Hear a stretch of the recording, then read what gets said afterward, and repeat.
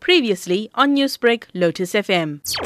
The Gandhian philosophy basically has 4 pillars to it. The one is truth. Sanskrit word for truth is satya. The other is non-violence. The Sanskrit word is ahimsa. Satyagraha is the third one, which stands for truth force. There's 2 parts to it. And then sarvodaya, which is the abode of peace. So, David, you mentioned the 4 pillars that Gandhi endorsed, and you also mentioned non-violence. Now, other peace activists like Nelson Mandela have drawn from Gandhi's example. However, in the last couple of years, we have seen things going against these principles like protest action, violence, rapes, and murders. How does this oppose Gandhi's teaching of fighting for the truth in a peaceful manner? I think more than at any time, especially in the history of our country and our society, the Gandhian philosophy of non-violence and truth is absolutely relevant. Not just in protest action, but in all action. I mean, at the school level, getting this bullying and violence. Children, every week hear stories of children getting stabbed at school because of some dispute or altercation and so on. The Gandhian philosophy is very, very relevant today. People will say that perhaps it's difficult to implement because society has changed. But the Gandhian philosophy of non-violence is basically not to be aggressive and not to pick up arms, but to actually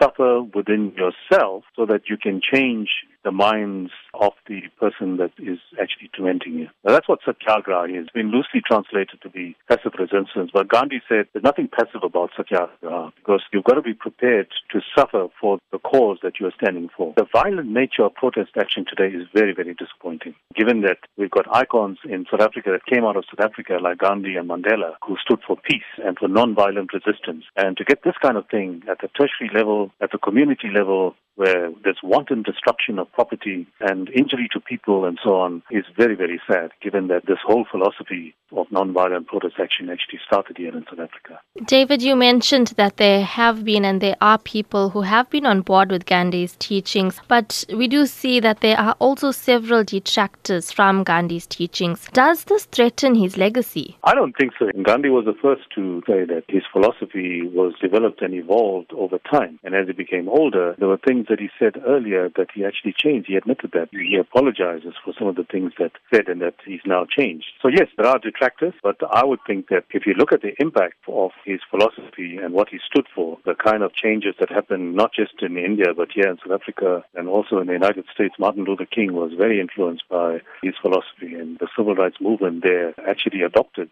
the bus boycott there in the United States, the walk that they did from Selma. All of that was influenced by Gandhi's philosophy. So whilst there are detractors, yes, I think that there are many, many people and countries around the world that have actually adopted and are adopting some of the principles.